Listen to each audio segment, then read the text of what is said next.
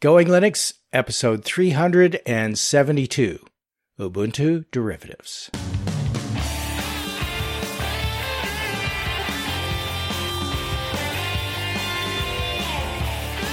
Welcome to the Going Linux podcast. I'm your host, Larry Bushy. And I'm your co-host, Bill.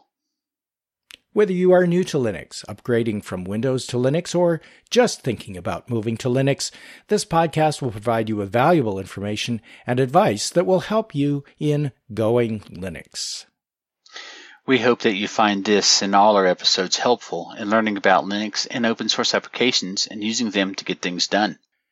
In today's episode, Ubuntu Derivatives. Hi, Bill. Hey, Larry. So, how's your day so far? Yeah, doing okay. With our usual hiccups in trying to get the podcast started, I think we're good. You've got a new test machine, which I think was part of the problem here, but tell us a little bit about your new test machine.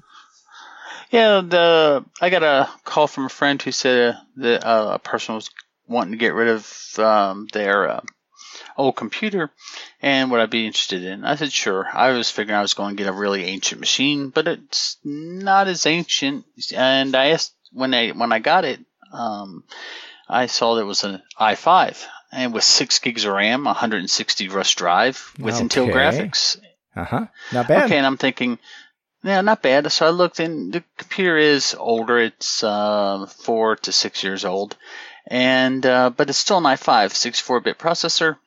So I called the lady up because everything worked on it. It's a Dell Optiplex 790. Okay. And a little mini tower. And I asked her, I said, why are you getting rid of this? I said, it had Windows 7 on it, which, I took care of that really quickly. Right. Okay. And she said that Microsoft she had went to a Microsoft store or wherever, and they said that her machine wasn't beefy enough to run Windows 10, and if it did run it, it would run it really poorly. Huh. And I'm like, I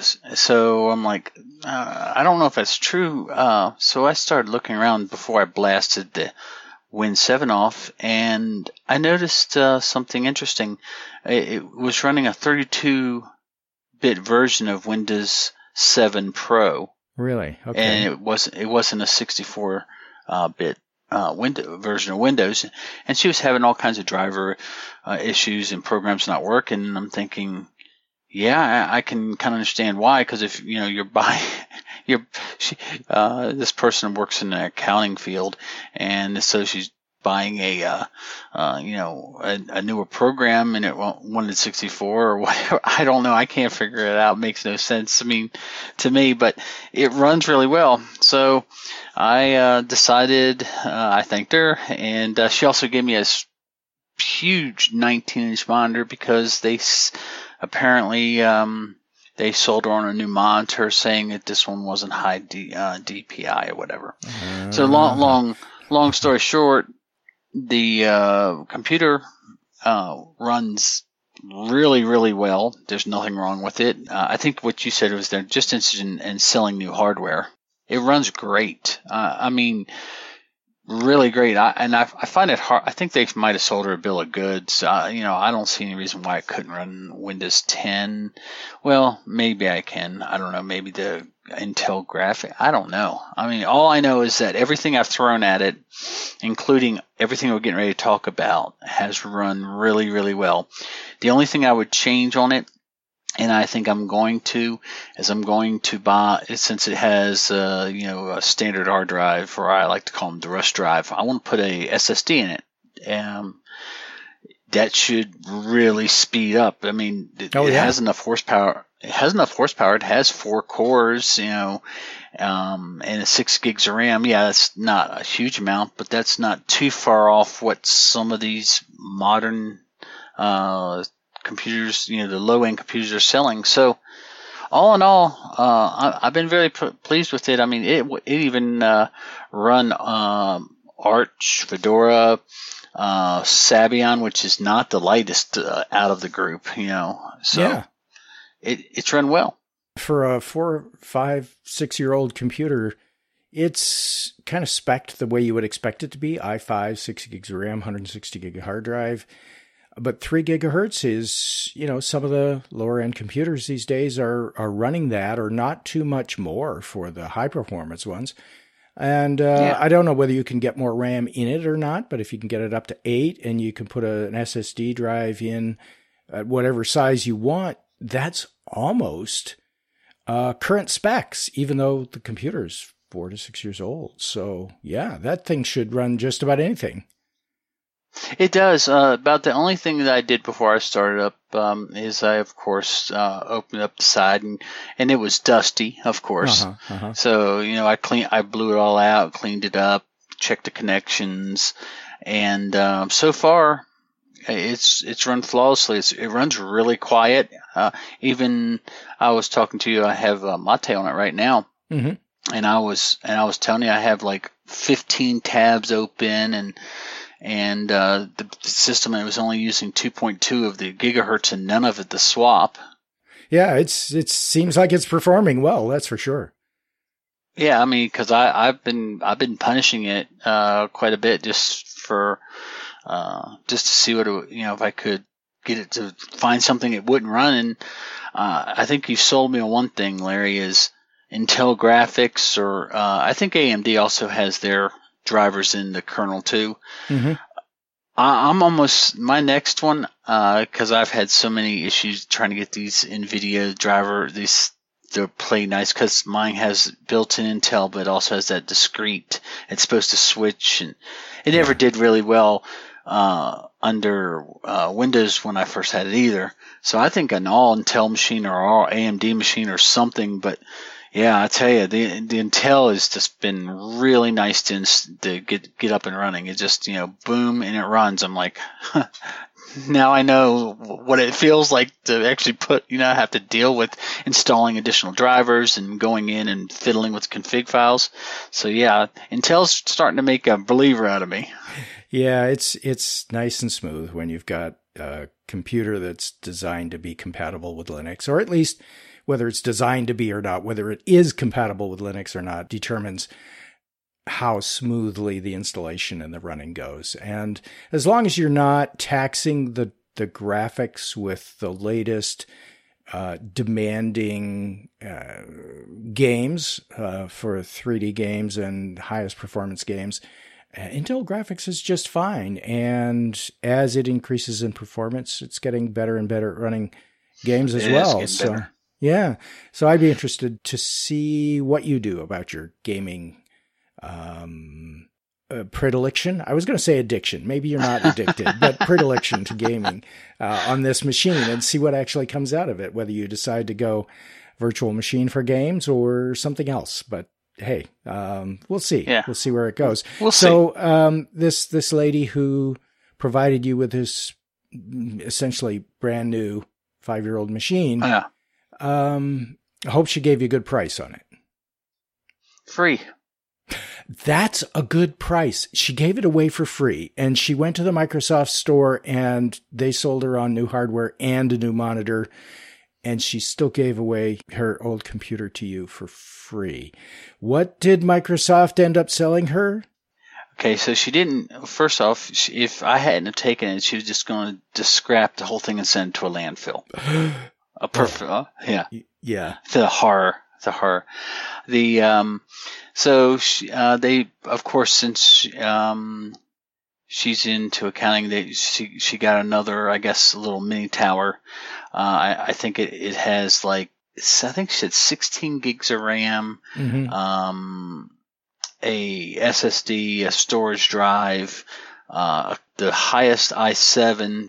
Because she said she almost went with an i9, and I'm thinking that's a lot of overkill for a counting machine. But the one thing she was irritated is it doesn't have an optical drive. And so she, I think she either had to have them put it in, or it didn't come with it, so she had to buy an optical drive. She bought I think it was, she said like a 20-inch 4K monitor. That'll run those spreadsheets just fine. Yeah, I mean, she was very proud of it. I'm like, but the monitor you have that I'm actually looking at right now works really well. I've used it for some office stuff for work. And she's like, no, they said it needed to be higher definition. And I don't know what else it has in it, but she said it put her back about $2,300 Okay, I can see that. with the monitor and everything like that. And I know she probably bought the service plan and everything else like that. So, thank you, Microsoft. I'll take a free computer. Yeah, exactly. Congratulations, Microsoft, on an oversold. Let's just leave it at that. Oh, and remember now, she got Pro too.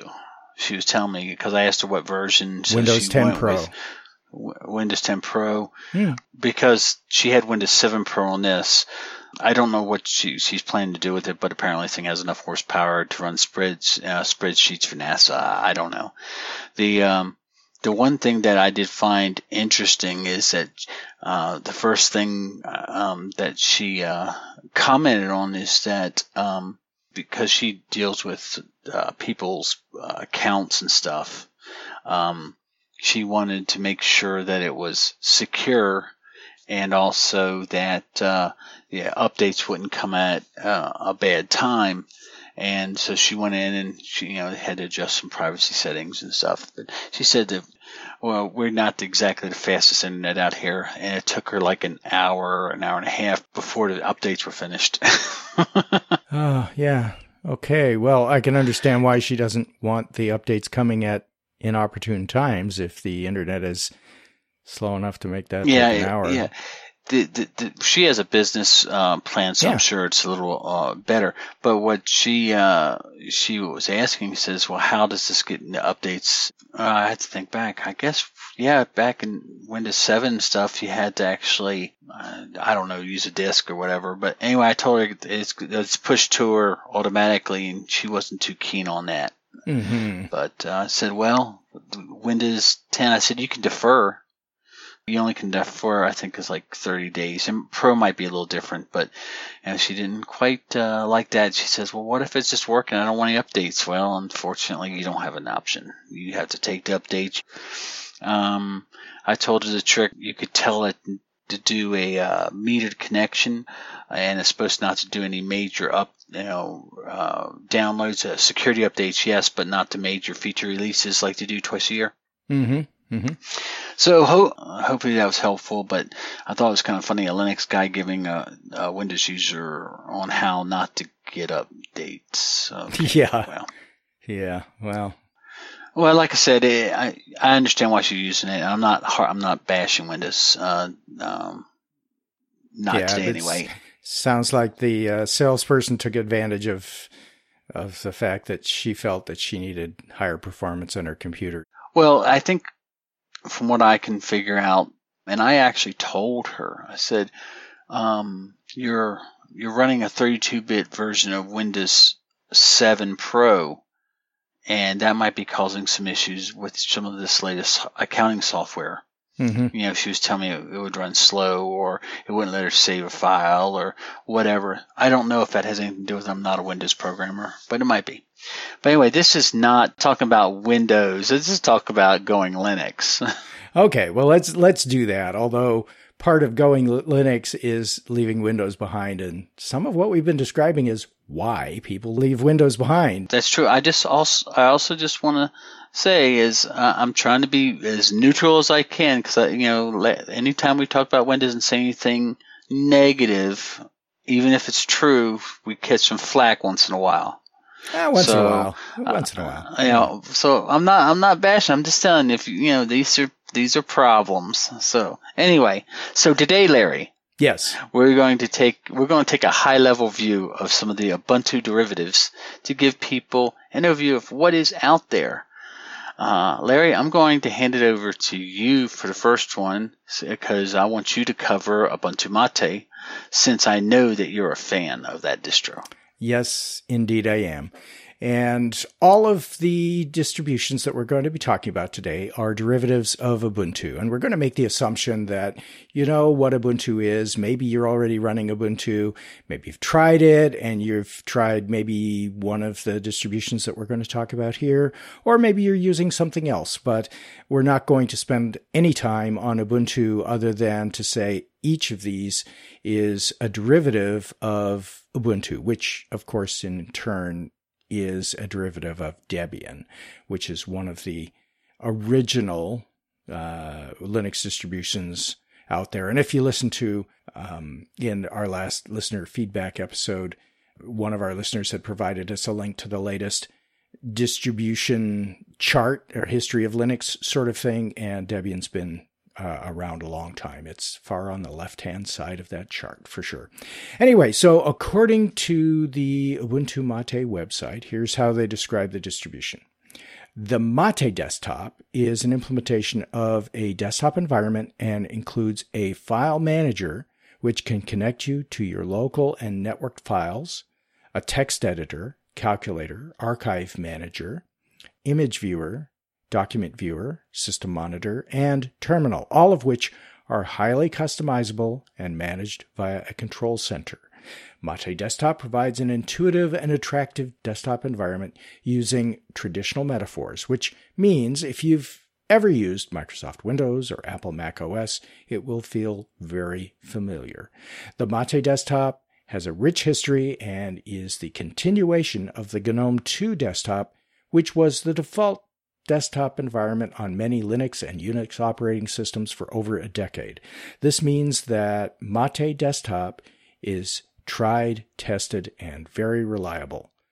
The minimum hardware requirements for Ubuntu Mate are a Pentium M 1.0 GHz processor, 1 GB of RAM, that's 1 GB of RAM, 9 GB of available space on the hard disk, and if you don't have that much space, you're just not trying, or you've got a really old machine. Bootable DVD-ROM drive, and I'm not sure that's absolutely essential these days. Keyboard and mouse or other pointing device, video adapter and monitor with at least 1024 by 768 or higher resolution, a sound card, and speakers or headphones. And that's it. That's all you're required to have to run Ubuntu Mate. Which, if you look at those requirements, are very, very low, considering that my test machine is 5-6 years old and it exceeds those by a lot. You could probably go back even farther and still have a machine that can run Ubuntu Mate. Nowadays, we have more than that in even our lowest new laptops they sell. So right. When I saw the system requirements, I had to actually look again just to make sure I was reading it right. Now, I will say this was taken directly from the website because a lot of these guys really have sat down and said, this is what we're trying to get across, and I couldn't have written anything better. So the founders of Ubuntu Mate are Martin Wimpress and project co-founder, and he's a Mate desktop developer and Ubuntu Mate project lead.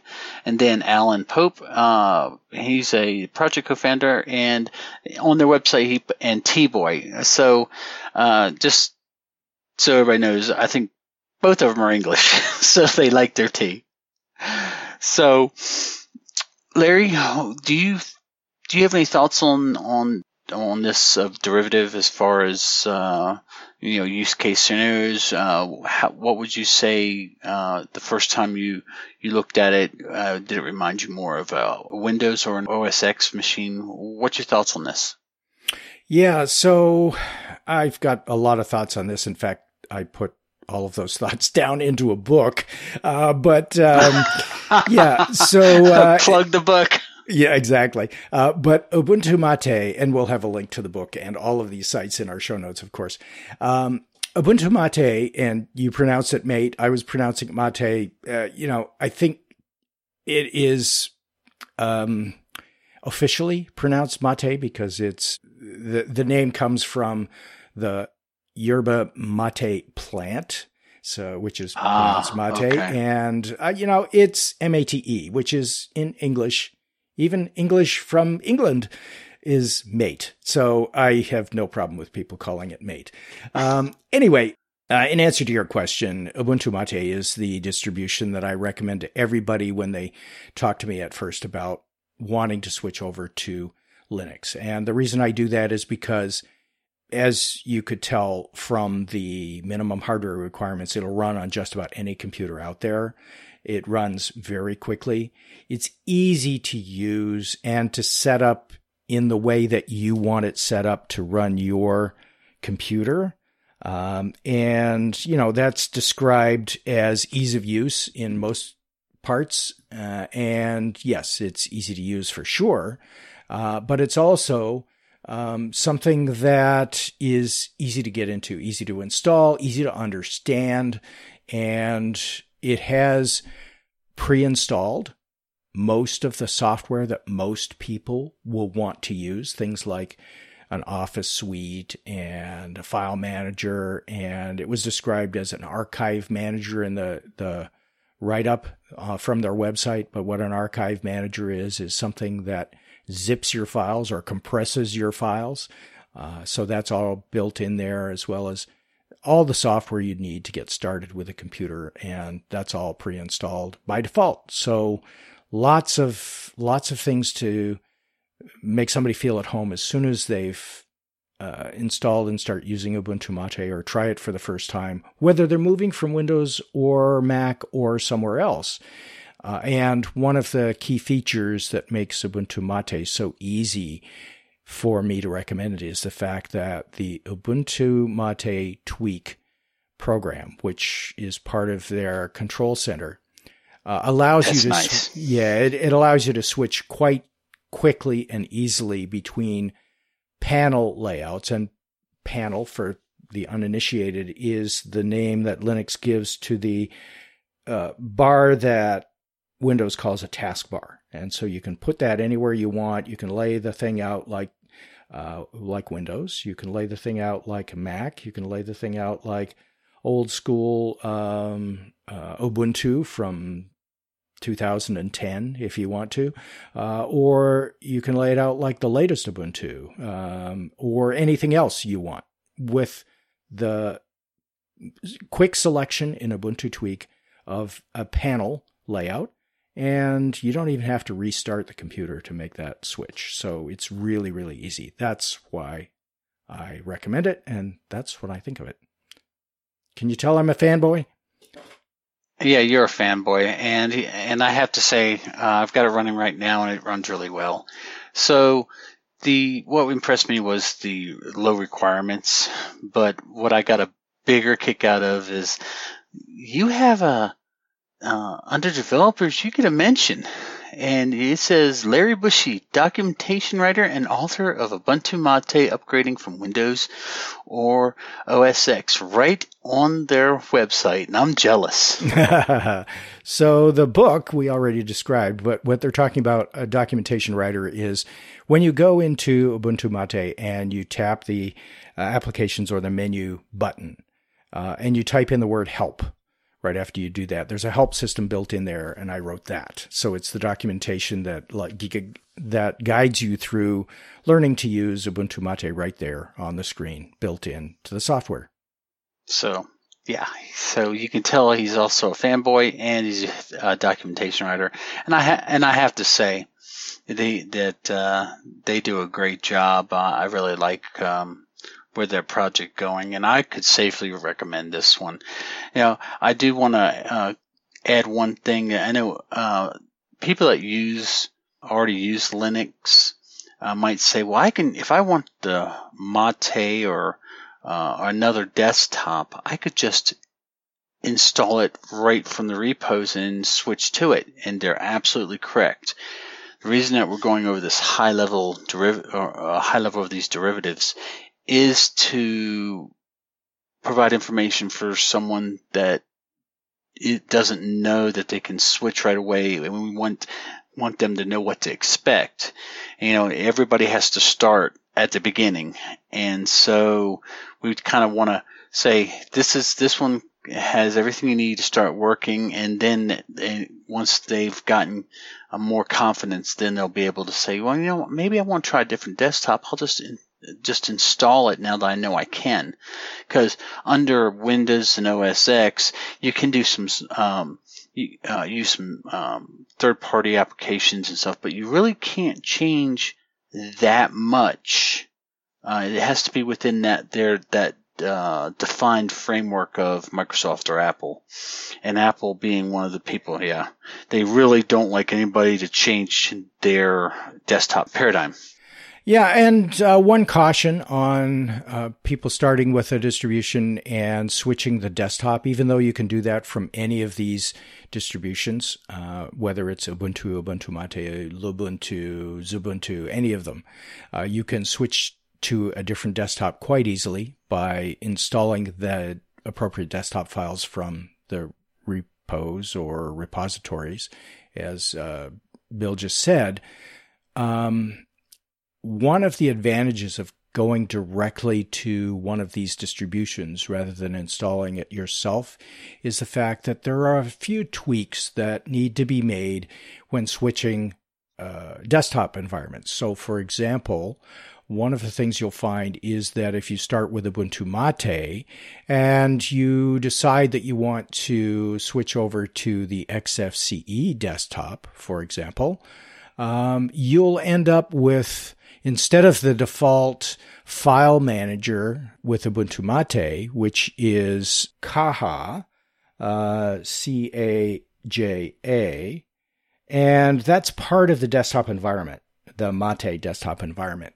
With XFCE, the desktop environment includes a file manager, and the one that comes with XFCE by default is Thunar, and the one that comes with GNOME by default, I think, is Nautilus, and you'll find others. KDE's is Dolphin, and the file manager is just one example of a provided application that is part of the desktop environment that gets switched when you switch desktop environments. And sometimes, like I said, you have to make some adjustments to adjust, particularly the file manager. I mention that because the way the desktop works is often controlled by the file manager for these distributions. So just be a little careful when you switch. I think what we want to kind of get across is that a lot of these, if you go into one, you learn that one to fit and finish. The developers have taken the time to make sure everything works seamlessly. And so once you get used to that, then I think, if you do decide to switch to a different distribution or to switch out your desktop, you at least have a base to work from. Mm-hmm. So that's why Ubuntu Mate is a real good one to start with. So anyway, that's kind of the reason. The link to every one of these we're talking about is in the show notes under the nice, pretty graphics, so easy to find. Yeah, absolutely. Okay, so shall we move on to our next distribution, Bill? Yes. Okay. The next one that we're going to talk about is called Ubuntu. And I like it a lot. And I was running this one for a while on Test Machine because it run really, really well. Ubuntu is a very fast and lightweight operating system with a clean and easy to use interface. It has a Linux system, of course, that uses the minimal desktop, the LXDE and LXQT. I guess they're transitioning over to the LXQT, and a selection of light applications. Because of this, Ubuntu has a very low hardware requirements. Ubuntu was founded by, and I'm going to missay his name, but I believe it's Mario Beeling. I think that's how it's said. It has been grown for many years by Julian Verne. And they say, please join us and install Ubuntu on your computer. And the funny thing is, the hardware requirements are the exact same requirements that are for Ubuntu Mate. And remember that these are the minimum requirements. So if you have more, then it should be even better. Ubuntu is a very lightweight and fast. If you like speed, this is one you should try. If you have one that's with really low specs, give it a look. They seem very friendly and open. I chatted with a few of the users, and everybody seems to like it. Where I like it, the desktop's not quite what I like, but it's very usable. It has everything you need to get things done, and that's what's important. Mm-hmm. Yeah, absolutely. And you'll notice that some of the ways of working within each of these distributions is a little bit different, but they're all, as we stated at the top of the podcast, they're all based on Ubuntu. So there are certain things that you can expect as a derivative of Ubuntu, like the Office suite they all install LibreOffice by default. They all use the Debian package format for their packages or software installs. And they follow along in the Ubuntu release cycle. So they don't release exactly at the same time as Ubuntu itself, but they follow along very quickly afterwards, if not on exactly the same schedule.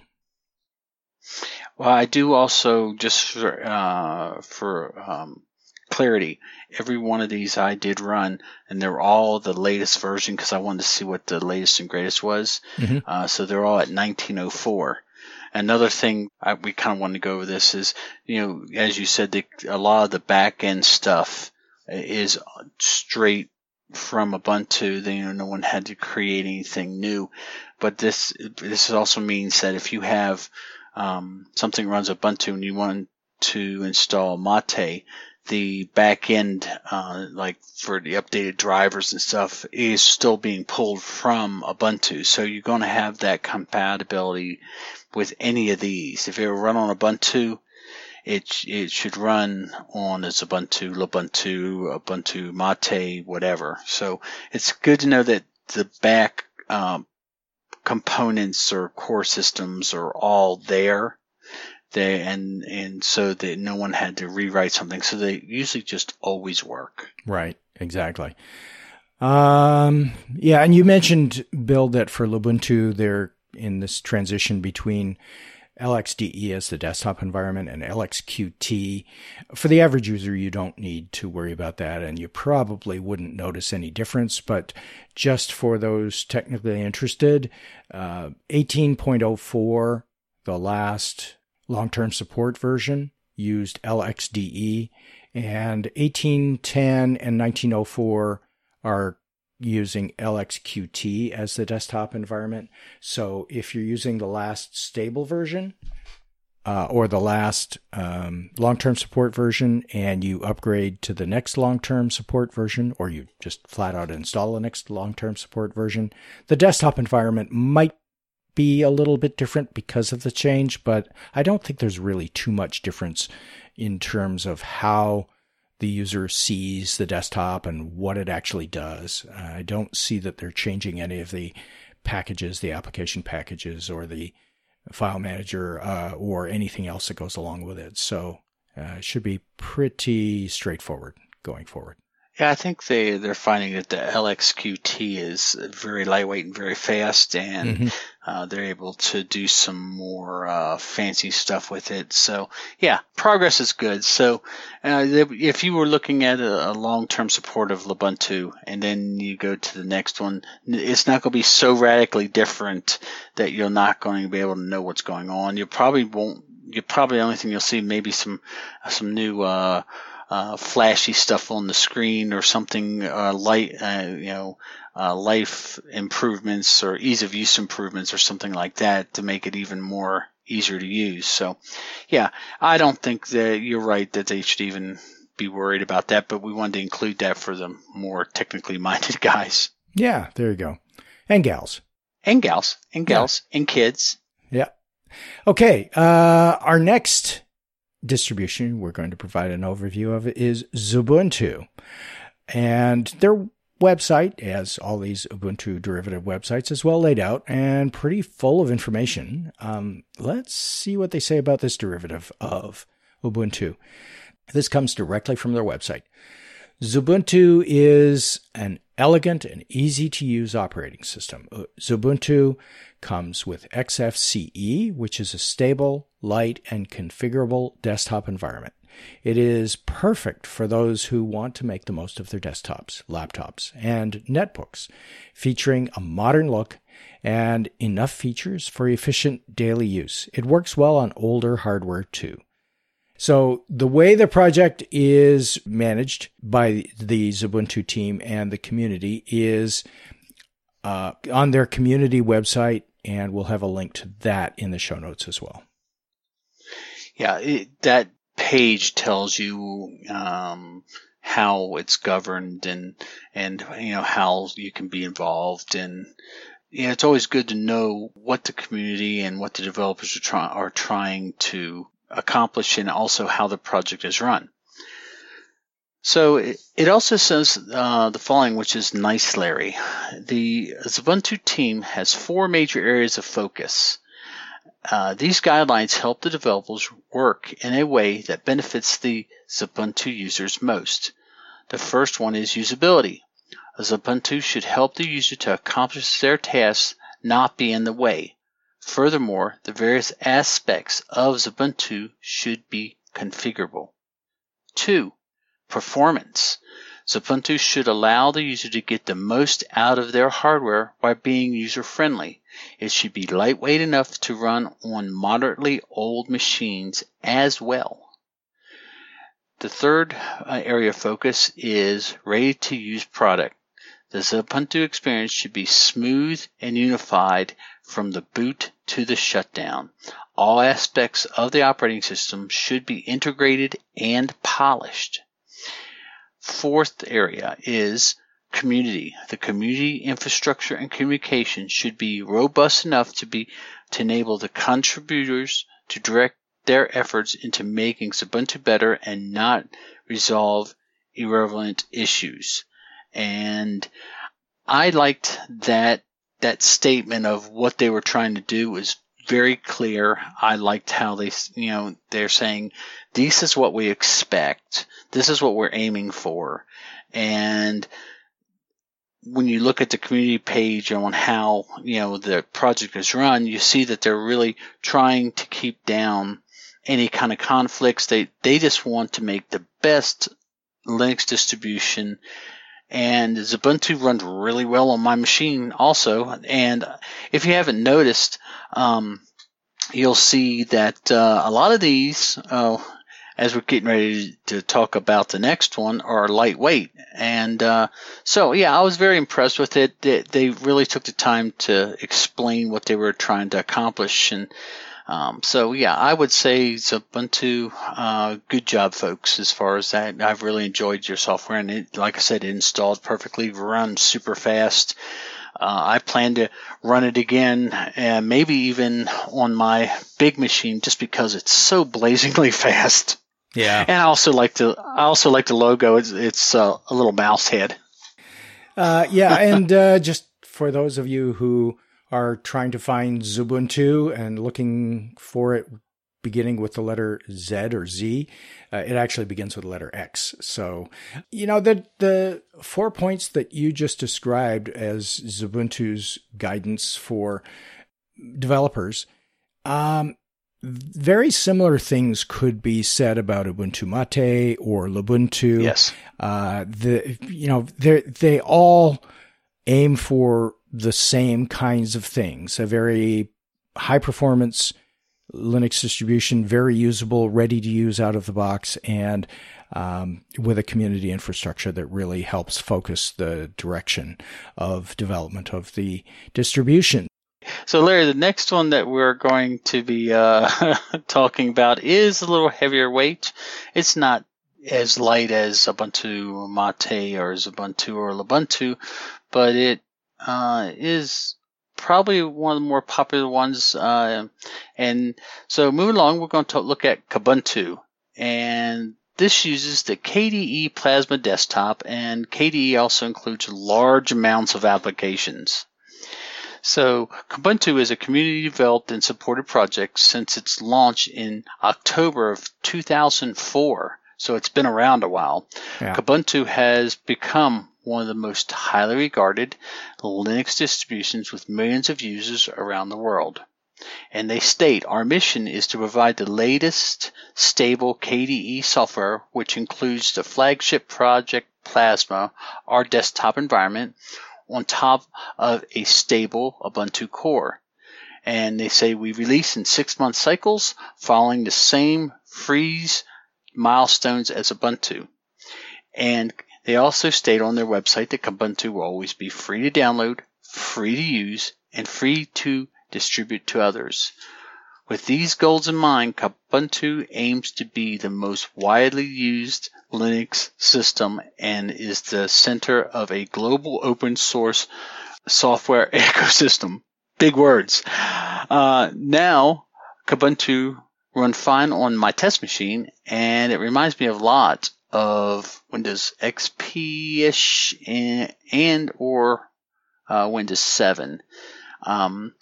They have some big goals. I think all these guys would like to be the most used Linux out there or distribution.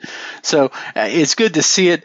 The statements there come from the website, and I have to applaud them. At least they let you know right up front, we want to be the one you use. Yes. So, yeah, it wasn't as bad. That the Plasma desktop, it looked like they've really tuned it well. I remember I tried Ubuntu maybe a couple years ago for any period of time. I did do a quick review of Ubuntu not too long ago, but even this one just seems to not require quite as much system resources. But that being said, Larry, why don't you read the minimum, and then you can kind of see, that this is a little heavier system. Yeah, it is. And it requires 2 gigabytes of RAM. So twice as much as the others. Still not very much. A dual core processor is a minimum, 2 gigahertz of speed, 20 gigabytes of hard drive space. So you can tell right there that they're installing more software up front. And a lot of that has to do with the Plasma desktop, I'm sure. Bootable media like USB or DVD and internet access is optional, but recommended. This is also what's recommended as minimum for its latest distribution, version 19.04. And that's the version that Bill has tested on his machines, as he mentioned earlier. And remember that the machine he tested on is 5 years old, and before he formatted it was running Windows 7, and the person who gave it to him said that she was told that it wouldn't run Windows 10. We don't know that for a fact. And bottom line is, you might want to give a look at Ubuntu, give it a try. It is the first Ubuntu derivative that I tried after switching over from an RPM-based distribution that I was using at the time, which was OpenSUSE, and I was using the KDE desktop on OpenSUSE, and so it made sense to me to try Ubuntu. When it first came out, I thought, there's a lot of publicity around this being an easy-to-use desktop that is very similar to, at the time, Windows XP, and I decided to try it for those reasons, and it turns out that it was much easier to use than OpenSUSE because they had paid attention to what does an average user want to do and what does an average user want to have pre-set up for them, whether they're a technical tinkerer or whether they just want to get things done. And Ubuntu handled both quite adequately, whereas OpenSUSE requires a little more fiddling, and does today, I think. Yeah, and one thing that not all of their applications have this, but a lot of them do. They love the letter K because actually you'll see like what's that? Conqueror is they still include that is their web browser, and they like to throw K's on the front of stuff, or not all of them, but another one of their word processors called Kate. So so it's for those that have never used it, it's spelled Kubunto. So they basically added a K on front of Ubuntu. so if you start looking for it, just put a K and then type Ubuntu, and you're going to find it. But we also included a link in the show notes. Yes. Okay, so let's chat about Ubuntu Studio. So, Bill, I know you've used it before. Let me just first start by reading the quick summary from their website. Ubuntu Studio is a community effort created by volunteers targeted towards all skill levels from beginner to pro, and aims to be easy to install and easy to use, as well as provide all the tools necessary for any type of media content creation. What do you think, Yes. Bill? I used Ubuntu Studio for probably about 6 months solid. It has a lot of stuff, and from audio to graphics to video to publishing. So Ubuntu Studio, Larry, uses the XFCE desktop, and it's aimed at, as you guess, the creative types in our midst. And let's see what they have to say from their website about what they were trying to accomplish with this distribution. And they say basically Ubuntu Studio is a free and open source operating system and an official flavor of Ubuntu. Ubuntu Studio is most widely used multimedia oriented GNU or GNU Linux distribution in the world. It comes pre-installed with a selection of the most common free multimedia applications available, and is configured for best performance for the Ubuntu Studio defined workflows: the audio, the graphics, the video, photography, and the publishing. They also outlined that their goals were with the following statement: we aim to be a gateway for users coming into the Linux world wanting to use Linux for multimedia content creation by providing applications and the documentation, as well as being a portal to other GNU Linux and FOSS communities in the world. So basically, if you are wanting to make YouTube videos, or you want to retouch photos, or you're a photographer, or you want to create music, they have all kinds of plugins and applications, and they really are going after the creative types more than any of the other distributions we talked about. It's a pretty good distribution. They don't really have a LTS, I guess, because of the way the content creation is. They need to have a faster upgrade path. Does that make sense to you? Or Yeah. I particularly don't want to have to redo my workflow every 6 months, but then the in-place update would hopefully keep all those settings. It's just usually when we use Linux, I want to, as I like to say, set it and forget it, because it takes too much work for me to get things just the way I like it. I know there was one time they were talking about maybe changing away from XFCE, and they decided, I guess, to stay with it. It's just, I don't know if this is the best one for someone that just needs a Linux to surf the web, watch videos, because all the programs that they include by default you can get on the other derivatives. So, give you an example.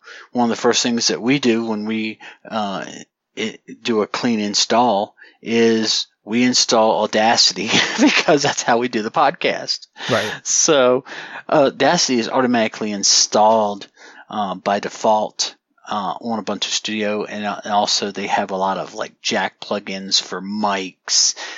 I'll use Ubuntu Amate, because that team basically picked the best image viewer, and instead of including 5, they included what they felt was the best. Ubuntu Studio, and you might get 4 or 5, and then you have to see which one works for you. So that's the kind of mindset. Yeah. Yeah. So Ubuntu Studio, I've used a little bit as well. And as I mentioned earlier, each of these distributions has tweaked their installation of all these applications so that they run for the purpose that they're intended. And one of the things that Ubuntu Studio has tweaked is the kernel itself. The Linux kernel, they're using a low latency kernel so that you don't have any latency in your audio or video or those kinds of things. And the applications they install are less the best of a particular category and more like an overall sampling of what's available for audio and graphics and video production and photography. And it gives you a lot of things to choose from. You can use whatever you want. You can use them in combination with one another or switch between them. And I find that Ubuntu Studio is a great Linux distribution to use if you are in any of these areas of audio, video, photography, and you don't know what is available. It's a great way to find out what's available, already tuned to work as well as it possibly can. And so it's a great proving ground. Yeah. Now, I do want to also, during setup, it'll ask you, and you can pick all of them, or you can just pick, say you just do a lot of photography, then you can click that and it will only install that package. Okay. So you don't have to take everything. But then again, if you know what you like and what you can use, you can install the same applications on any of these distributions. Mm-hmm. So it just kind of, I think what they were trying to accomplish is they were trying to say, hey, if you're a creative type and you want to just use things to get your content creation out and done, here we go. We've got audio for you. We've got the graphics for you. We've got the video for you. We've got the photography and publishing. So if you're new and you have no clue about what to use as far in those areas, then this will come with a good selection to at least get you started along the path. So that's their strong point. But I don't want anybody to think that's listening to this that these are just exclusive to Ubuntu Studio. They're not. So you might just load up Ubuntu Studio, find out what you like, and say, you know what, I don't really like how their desktop's set up, and that's why we've gone over so many. I'm going to use this desktop with these programs. So it can be a stepping stone, or you might install and say, hey, this is better than peanut butter, and we're going to keep on going. So, so every one of these serves a purpose. Some of them are more niche than others. Okay. So the last derivative we're going to cover is Ubuntu Budgie. Budgie like the bird, B-U-G-I-E. So, Bill, you've used this. Can you tell me? Yes. Anything about this particular version of Ubuntu? Well, I was very impressed with the project. It has a very nice desktop, and it's clean and easy to use. And from the website, it says they're a proud official member of the Ubuntu family. We combine the simplicity and elegance of the Budgie desktop to produce a traditional desktop-oriented distro with a modern paradigm. Budgie is a desktop environment focused on having a clean and yet very powerful desktop without unnecessary bloat. And I've included a link to the website in the show notes that gives you more information about the Budgie desktop interface, and that link will lead you to their GitHub, which they have all their documentation stuff on. The desktop always reminds me of a kind of a cross between OS X and has some elements of Windows. It's very customizable. It's very fast. And I think what they're trying to serve and focus on is a desktop environment for basically end users. Now, they're not looking at developers, not saying that you can't develop on it, but they're looking for people who just want to come, nice, clean, easy to use, and it starts working. let's mention some of the developers, because they're a really small team. I think it's like only 6 people, and they do a really great job. And I was really impressed about the amount of work that they can get done. It's not, as someone that has tried to just see what was involved in creating a distribution. It's not just downloading a base Ubuntu and then just throwing a desktop. There's a lot of stuff that goes underneath: the theming, the documentation, picking of applications, making sure that they look right. So there's a lot that goes into this. So Larry, why don't you give these guys this small developer team a shout out? Sure. Okay. So the project founder and leader is David Mohammed, also known as Foss Freedom. There's the designer and developer Rohan Vilath. I hope I get these names correct. Also known as Hexcube. The designer and coordinator is Udara Madhubhashana. And developer Serdar. Okay. And then web developer manager Nicola Stoic, also known as Grindum N. And Dustin Kryzak, Bashful Robot. He's the system administrator. So there you go. I did the best I could with your names. I apologize if I got them slightly differently than you pronounced them, but hopefully I was close. And just so you know, Larry, I put that on your side because if I tried to pronounce half those, it would have come off really, really bad. That's okay. So as you can see, there are a lot of choices for your desktop, and we conducted this overview to inspire you to look at some of the choices we've outlined. If plain Ubuntu is not your liking, maybe give one of these distributions a try, or all of them. Hey, they're all free. All of these distros, except for the one stated, use the same requirements as the base Ubuntu. If you are in search for a new desktop, one of these might fit your needs.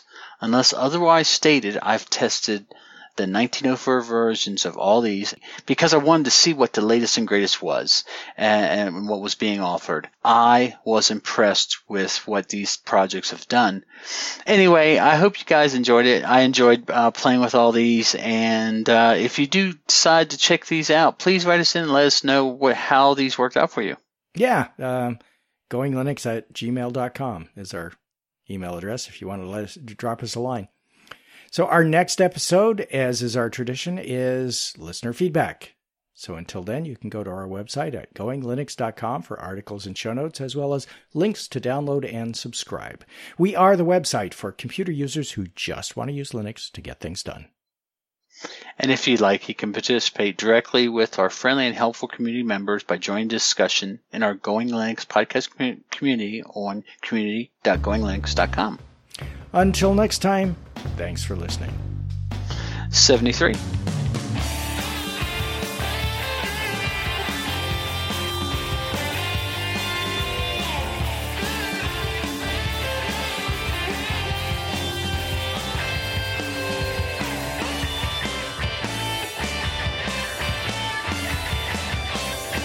Theme music provided by Mark Blasco at podcastthemes.com.